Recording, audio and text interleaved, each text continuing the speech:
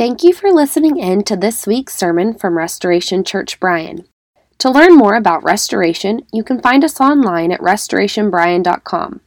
We are so grateful for all those who are able to listen online, and we pray the message encourages you and challenges you as you draw closer to Jesus. If you are not already connected to a local church, we would love to invite you to join us for worship. If you are listening from another city, we pray that this message is a great supplement to your walk with Christ, and our hope is that you would have a gospel-centered local church that you call home. Thanks again for listening. Well, if you got your Bibles, Acts chapter 13, we'll pick it up in verse 13 as Pastor Kevin just read, and we'll roll through verse 25. Years ago, as a student minister, I took a group of students to a conference in Houston, and there was a guy by the name of Erwin McManus, who was the keynote speaker. And he had just recently written a book called Seizing Your Divine Moment. I think it goes by a different name these days. But he had just written Seizing Your Divine Moment. And apparently the conference, and I don't remember who was leading the worship. I remember McManus was speaking. Apparently the conference was just like one giant promotional tour for his book. Because when he finally got up to speak in front of the students and everything was all hyped up, he talked for 20 minutes, maybe 22 minutes, and all he did was talk about his book. And his premise, the premise of the book was, and still is, that today Christians need to be like Saul's son Jonathan. They need to be like Saul's son Jonathan in 1 Samuel 14, where he charged the hill, and he seized the day by attacking the Philistine armies, securing victory for the nation of Israel. And so, be like Jonathan. Some of the chapters were take initiative, steward your influence, embrace risk, create impact, awaken your potential. So the book was like it was, you can do it. Right? Be like Jonathan. What the book didn't tell you is that you don't want to be like 1 Samuel 31 Jonathan. 1 Samuel 31 Jonathan charged into battle against the Philistines and was slaughtered along with Saul his father. That book would not read right, it would not read as well. Amen? You with me? Seize your moment. He's dead. He's gone. One of my favorite memes is one from Pastor Matt Chandler's preached a sermon years ago, and there's a meme that still floats around on the interwebs today. But the meme is just Chandler, and it just says, "You're not David." Have y'all seen this? You are not David. Meaning, yes, God raised up different men and women in the Old Testament at different times for His purposes. But they are not the point. Amen? They are not the point, because one chapter of Scripture may have them defeating the giant, but another chapter has them playing the part of the adulterer and murderer. And their ultimate role is to point you to something else. Their ultimate role is to point you to someone else. But so often, we just miss the point. And you can spend your life majoring on all the minors and dancing all around the truth and never getting to the point of truth. You can miss the main thing. And so this morning, Christian, seeker of truth, God, here's what I want to say. God is working all around you. God is moving all around you, just like He was in Acts chapter 13. And Paul got up and he cut through all the noise and he got straight to Jesus. You just got straight to Jesus. And the question is, will you? Will you? So first point I want to make this morning as we look at verse 13. First point is this. The trials are meant to point you to Jesus. Amen? The trials are meant to point you to Jesus. So I want you to look at your neighbor and say trials.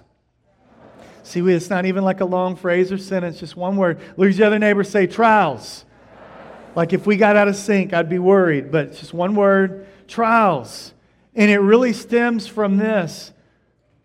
In verse 13, there's just one little phrase, and it just says this, and John left them. Pastor Matt preached last Sunday. If you missed his message, you need to go back and listen. But he talked about as the first missionary journey got underway in Cyprus, he talked about the events of verses 4 through 12. But you get to verse 13, and John left them. And so the million-dollar question is, why? Why did John Mark leave? And there's all sorts of speculation. R.C. Sproul talks about the leadership change that had taken place. See, in verse 2 of chapter 13, it was Barnabas and Saul, set apart Barnabas and Saul for the work. That was verse 2. And it was in that order. Yet, after their encounter with Sergius Paulus, after their encounter with Elymas, we see in verse 13, it's now Paul and his companions. Like Barnabas is he doesn't even get like a name plug. Like he's just a companion. He's just a companion at this point. Paul and his companions. And so the language of the text, what it's revealing is that the Apostle Paul had emerged as the clear leader after the events in Cyprus in verses 4 through 12. And some speculate perhaps that John Mark, because again, this was Barnabas's, this was his nephew.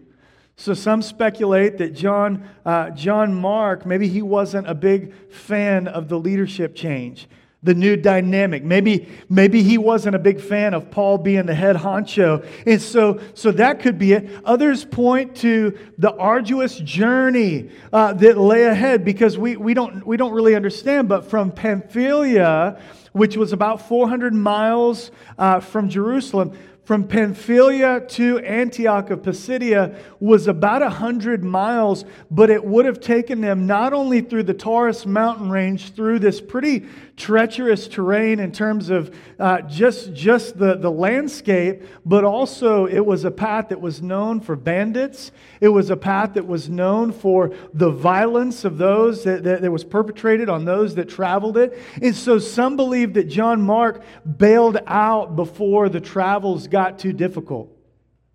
Still others, they look back at the events in Cyprus and they say, well, after the opposition from Elymas, maybe John was beginning to count the cost of opposition, the opposition that they would face on the mission trip. Here's what we do know. We do know that when we get to the end of Acts chapter 15, Paul and Barnabas have a sharp, vehement disagreement over whether or not John Mark should attend the second missionary journey. But the context of our text suggests that Mark abandoned them when things got hard. Or perhaps he bailed out when things didn't go the way that he wanted them to go, or maybe expected them to go. Church, here's the deal. John Mark didn't understand that trials are a part of the journey. Amen? And trials they're part of the journey. They're part of the mission. And the trials, they were meant to point him back to Jesus. They were meant to point him back to dependence on Christ. And I think John Mark got what we like to call mission trip fatigue. Yeah, if y'all I don't know if you heard of that. Mission trip fatigue.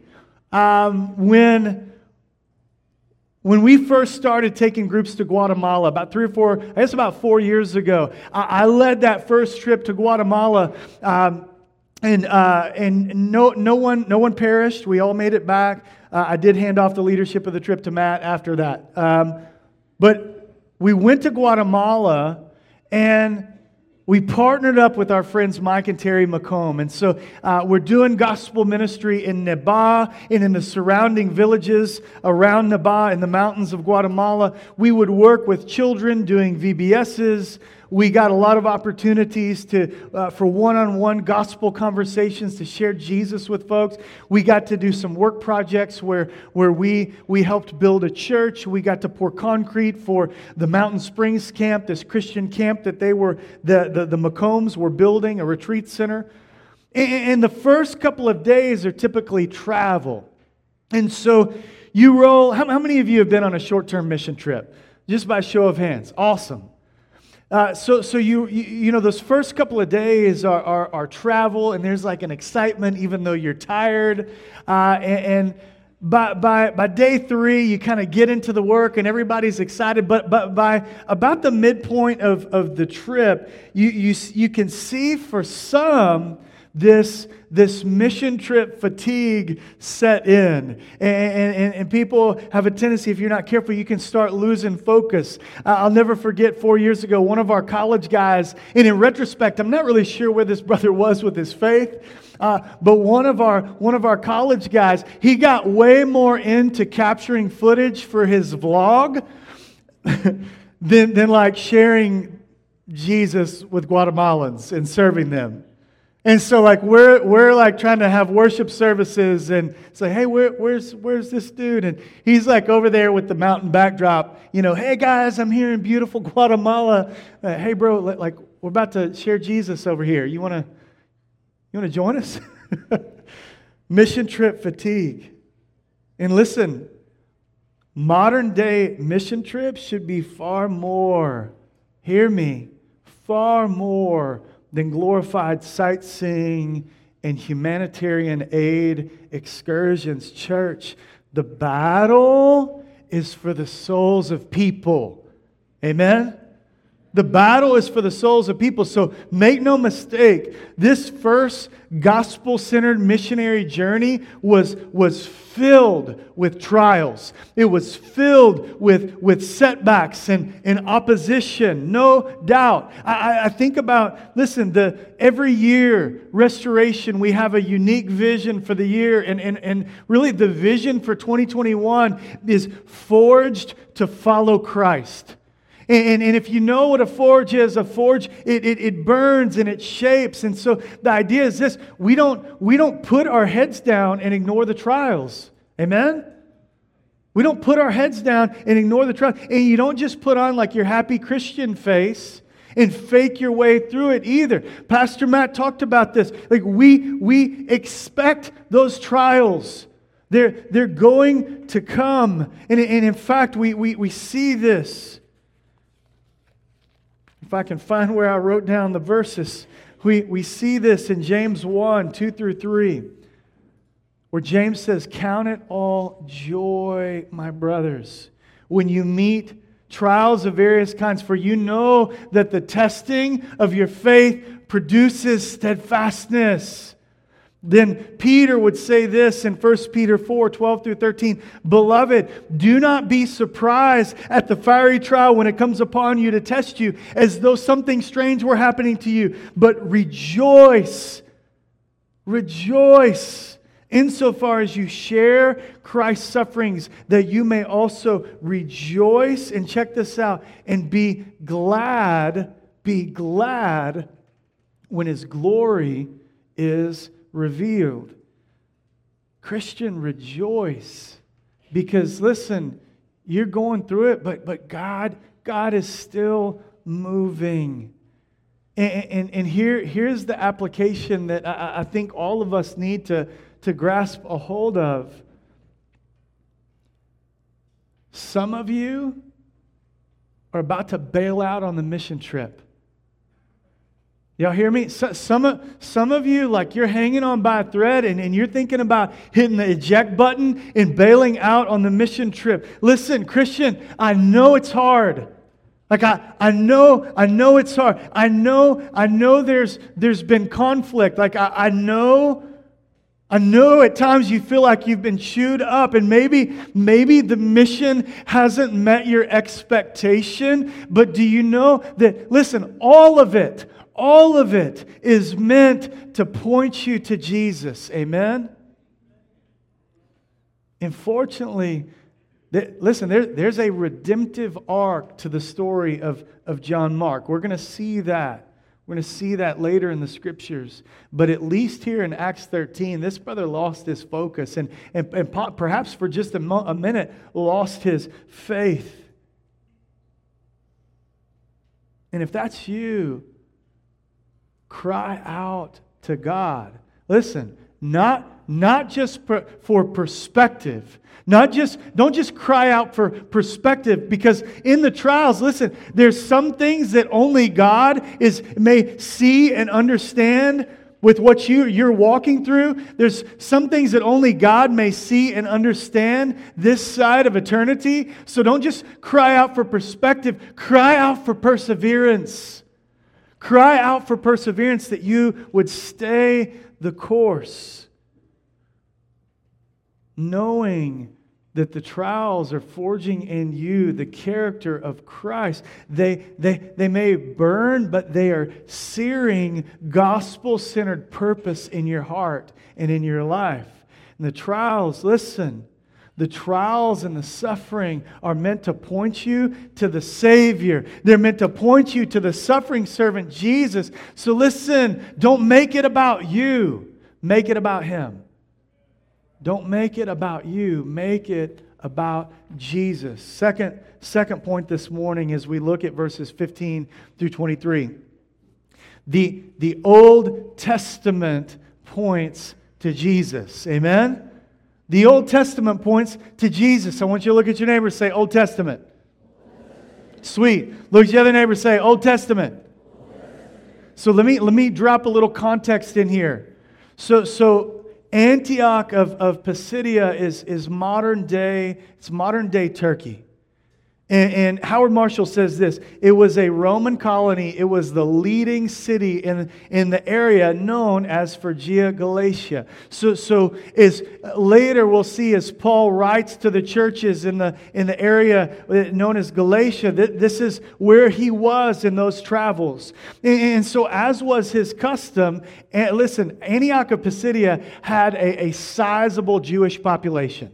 Even as, 400 plus miles away from Jerusalem, still had, Josephus says that there were 2,000 Jewish families that were residing there. And so, as was his custom, Paul started at the local synagogue. And Thomas Constable says this: normally the synagogue service began with the Shema from Deuteronomy 6, with "Hear, O Israel, the Lord our God is one." And then they would move into some liturgy. There was like a liturgical portion of the service where they would do benedictions and blessings and prayers. And then the leaders of the synagogue would read two related passages from the Old Testament, one from the law, one from the prophets. And then the leaders of the synagogue, they would call on a teacher or a learned person to give an address. And so that day, they called on Paul. Said, Brother Paul, why don't you get up and give us a word? These cats had no idea what they were getting themselves into. They said, Paul, why don't you stand up and give a word?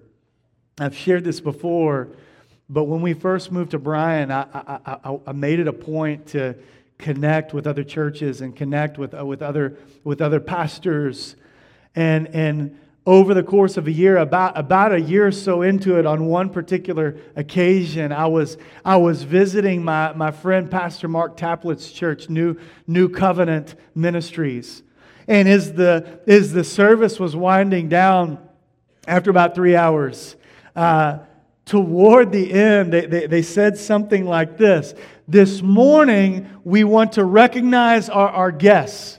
We want to recognize our guests." Now, first of all, like I was the only guest up in the joint. Second of all, I was the only light-skinned brother or sister in the joint too, but they said, we want to recognize our guests. They had me stand up, and they said, Brother Jonathan, why don't you go ahead and give us a word this morning? And so I don't know if they did that to all their guests. I know Pastor Taplett knew I was a minister. I think it'd be interesting to implement this at Restoration. Not this morning. I don't remember what I said or stumbled my way through. Needless to say, it wasn't near as insightful or powerful as Paul's sermon in Acts 13. But they said, Paul, get up and give us a word. And we don't know why, but it's possible that he got that opportunity because of his pedigree. Years before, he had been discipled and brought up under the famous Pharisee Gamaliel. But whatever the case was, Paul wasn't about to pass up an opportunity to share the gospel. Amen? And not only that, Paul understood his audience. Paul understood his audience. He knew that for the most part at the synagogue there were Jews, there were Jewish proselytes, there were proselytes, and there were, not a technical term, but we've talked about this, there were God-fearers, there were Gentiles. There were Gentiles who would have been drawn to the religious practices and the ethics of Judaism. And for the most part, Paul's audience, they would have been familiar with the Old Testament scriptures. And so, church fam, here we have the first recorded sermon of the Apostle Paul. His first recorded sermon. Very similar to Peter's sermon in Acts 2 at Pentecost. Very, very similar to Stephen's bold message in Acts 7 right before he was martyred for his faith. And Paul specifically quotes, if you want to jot this down, from 1 Samuel 13:14. And he also quotes directly from Psalm 89, but his sermon quickly and succinctly walks his audience through the redemptive history of Israel. From Israel's Exodus out of Egypt, to going before Israel to conquer the nations and the kings and the kingdoms in the land of Canaan, all the way up to the time of the judges, to the time of the prophet Samuel. And from there, Paul reminds the people of Saul, of God. They demanded a king, and ultimately, so God gave them Saul, who was then removed by God. And then though David was a man after God's heart, even David would fall woefully short as an adulterer and as a murderer. And so at this point you're saying, okay, so what's the point of the sermon? What's the point? Get to the point. Notice something.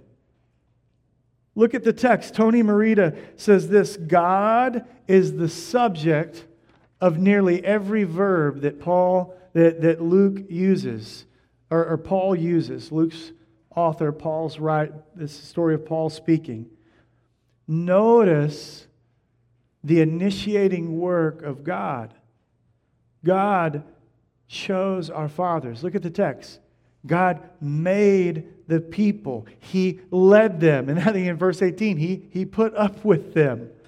He gave them land. He gave them judges. God gave them. He removed. He raised up. God is the subject. And Derek Thomas says this: God had been at work from the very beginning through hundreds of years, bringing about a climax of His purposes in the advent of Jesus of Nazareth. Paul was saying to them, in effect, that Jesus was the climax of biblical history. Amen, church? Jesus was the climax of biblical history. But the Jews, they missed it. They missed it. They missed their Messiah. They sat around all day devoting themselves to the scriptures of the Old Testament, and they failed to recognize the purpose of the Old Testament. It wasn't to make heroes out of these flawed men and women. It was to point to the real hero, Jesus. It's to point ahead to Christ, to the one who would redeem a people who were broken and who were sinful. And here's the application. Listen, maybe you didn't grow up in church. Maybe you did. Maybe you grew up in the Presbyterian church or the Bible church or the Methodist church or the Catholic church. Maybe, like me, you grew up in the little Baptist church, and you would hear the stories. But what I wasn't taught was how to connect the dots. What's the point of the story? So listen, here's the application. If you're reading about Adam and Eve, it's a reminder that we all tend to think that God's holding out on us. And it's a reminder that at different times we doubt the Word of God. And we all fall short of the image of God. And if you're reading about Cain, it's a reminder that listen, murder lies dormant in all of our hearts. And we need the love of Jesus to break the bondage of anger. Amen? And if you're reading about Abraham or Judah or David, it's a reminder that even great leaders fail. That's why we long for a perfect leader. I don't want a good leader, I want a perfect leader. And if you're reading through Leviticus and you're at the halfway point and you're tempted to skip to Numbers because there's just so much animal carnage, right? And you're like, let's roll to the next one. It's a reminder that if you're an Israelite, then all you see is spilled blood. It is a reminder, would have been a visible reminder of the penalty of sin. And so when Christ's blood was spilled and He said, "It's finished," it was. It was. And when you're reading about prophet after prophet after prophet calling Israel to repent of their idolatry, to repent of their sexual immorality, to repent of murdering and aborting their children, to repent of their injustice toward the fatherless, toward the widow, toward the poor, toward the alien. Listen, it is a reminder. Only King Jesus can change the hearts of individuals and change the heart of a nation to live righteously and justly. Only King Jesus does that. And the Jews, they didn't understand their own scriptures. And anyone reading the Bible today, unless you come to understand that Jesus is Messiah and Savior, you have failed to understand the Scriptures. The Old Testament points to Jesus. Points to Jesus. Third thing this morning is this, as we look at verse 24 and 25. John's baptism pointed to Jesus. John's baptism pointed to Jesus. Look at your neighbor and say, John's baptism. Look at your other neighbor and say, John's baptism.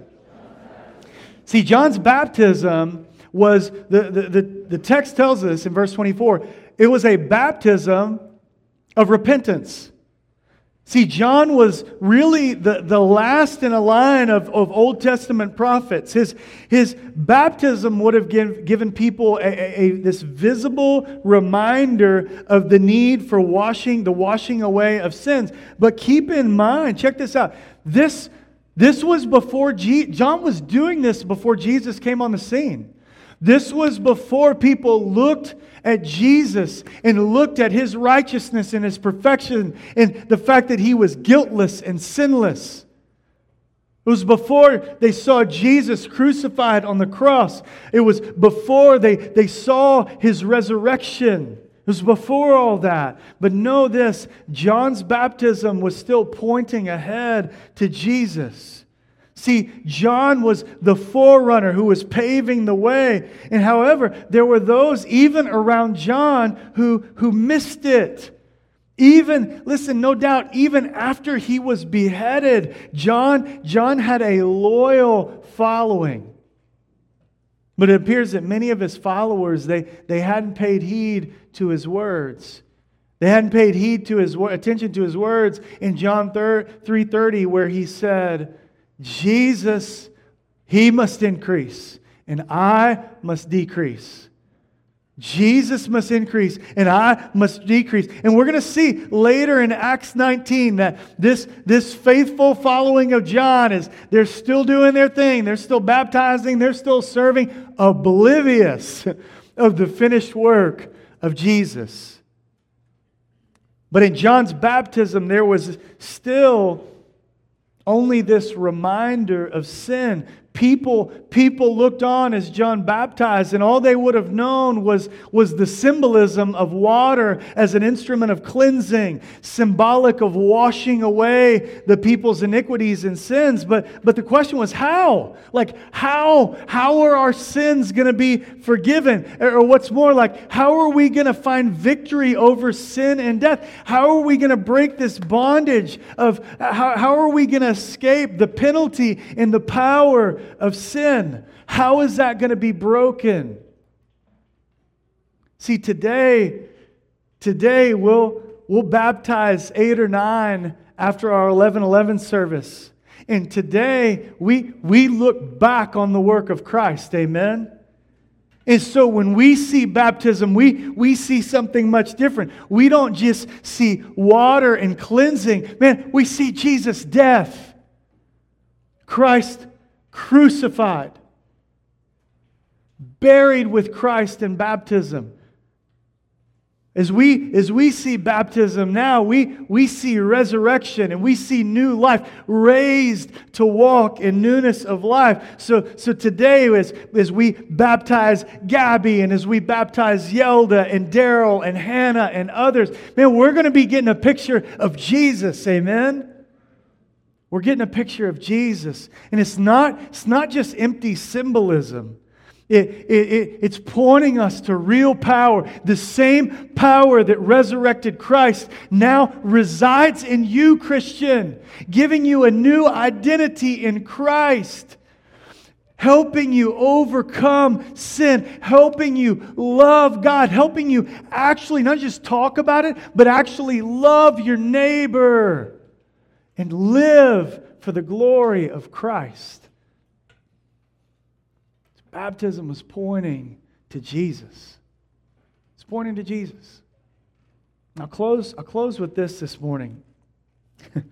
When Steph and I were engaged and walking through engagement 17 years ago, we got sucked into this ridiculous new show that apparently half the world got duped into watching as well. Every Wednesday night, now, I've shared this with some of y'all before. Every Wednesday night, as we got done ministering to students, Steph and I would hang out together and we would watch season 1 of Lost. And if ever a show was aptly named, like, this is it. For 6 years, we waited for them to get to the point. And from the jump, like I was going with the purgatory theory, but alas, I wasted hours of my mid to late 20s thinking that the writers of Lost actually had a clue where they were going with the show. Like, just get to the point, please. For the love of all that's holy, get to the point. And it ended, and there was no point. Church, that day, Paul strolled into a synagogue of people who had been talking around the truth for years and had never gotten to the point in the embodiment of truth. John 14:6, Jesus said, I am the way, the truth, and the life. And no one comes to the Father except through me. What does that mean? It means this, and we've already said it. Listen, God is at work all around you. God is moving all around you. And there are so many things that are pointing you back to Jesus. It's pointing you back to Jesus, but are you paying attention? And think about our text. Think about our text this morning. You can spend your life questioning and lamenting your trials. You can spend your life making fallen men your heroes. You can spend your life wrestling with, how do I wash away the stain of all this guilt and shame and sin? But I'm telling you, the point is Jesus. The point is Jesus. And if you don't know Jesus, you've missed the point. And so the question is just this: what will you do with Jesus? Y'all pray with me this morning.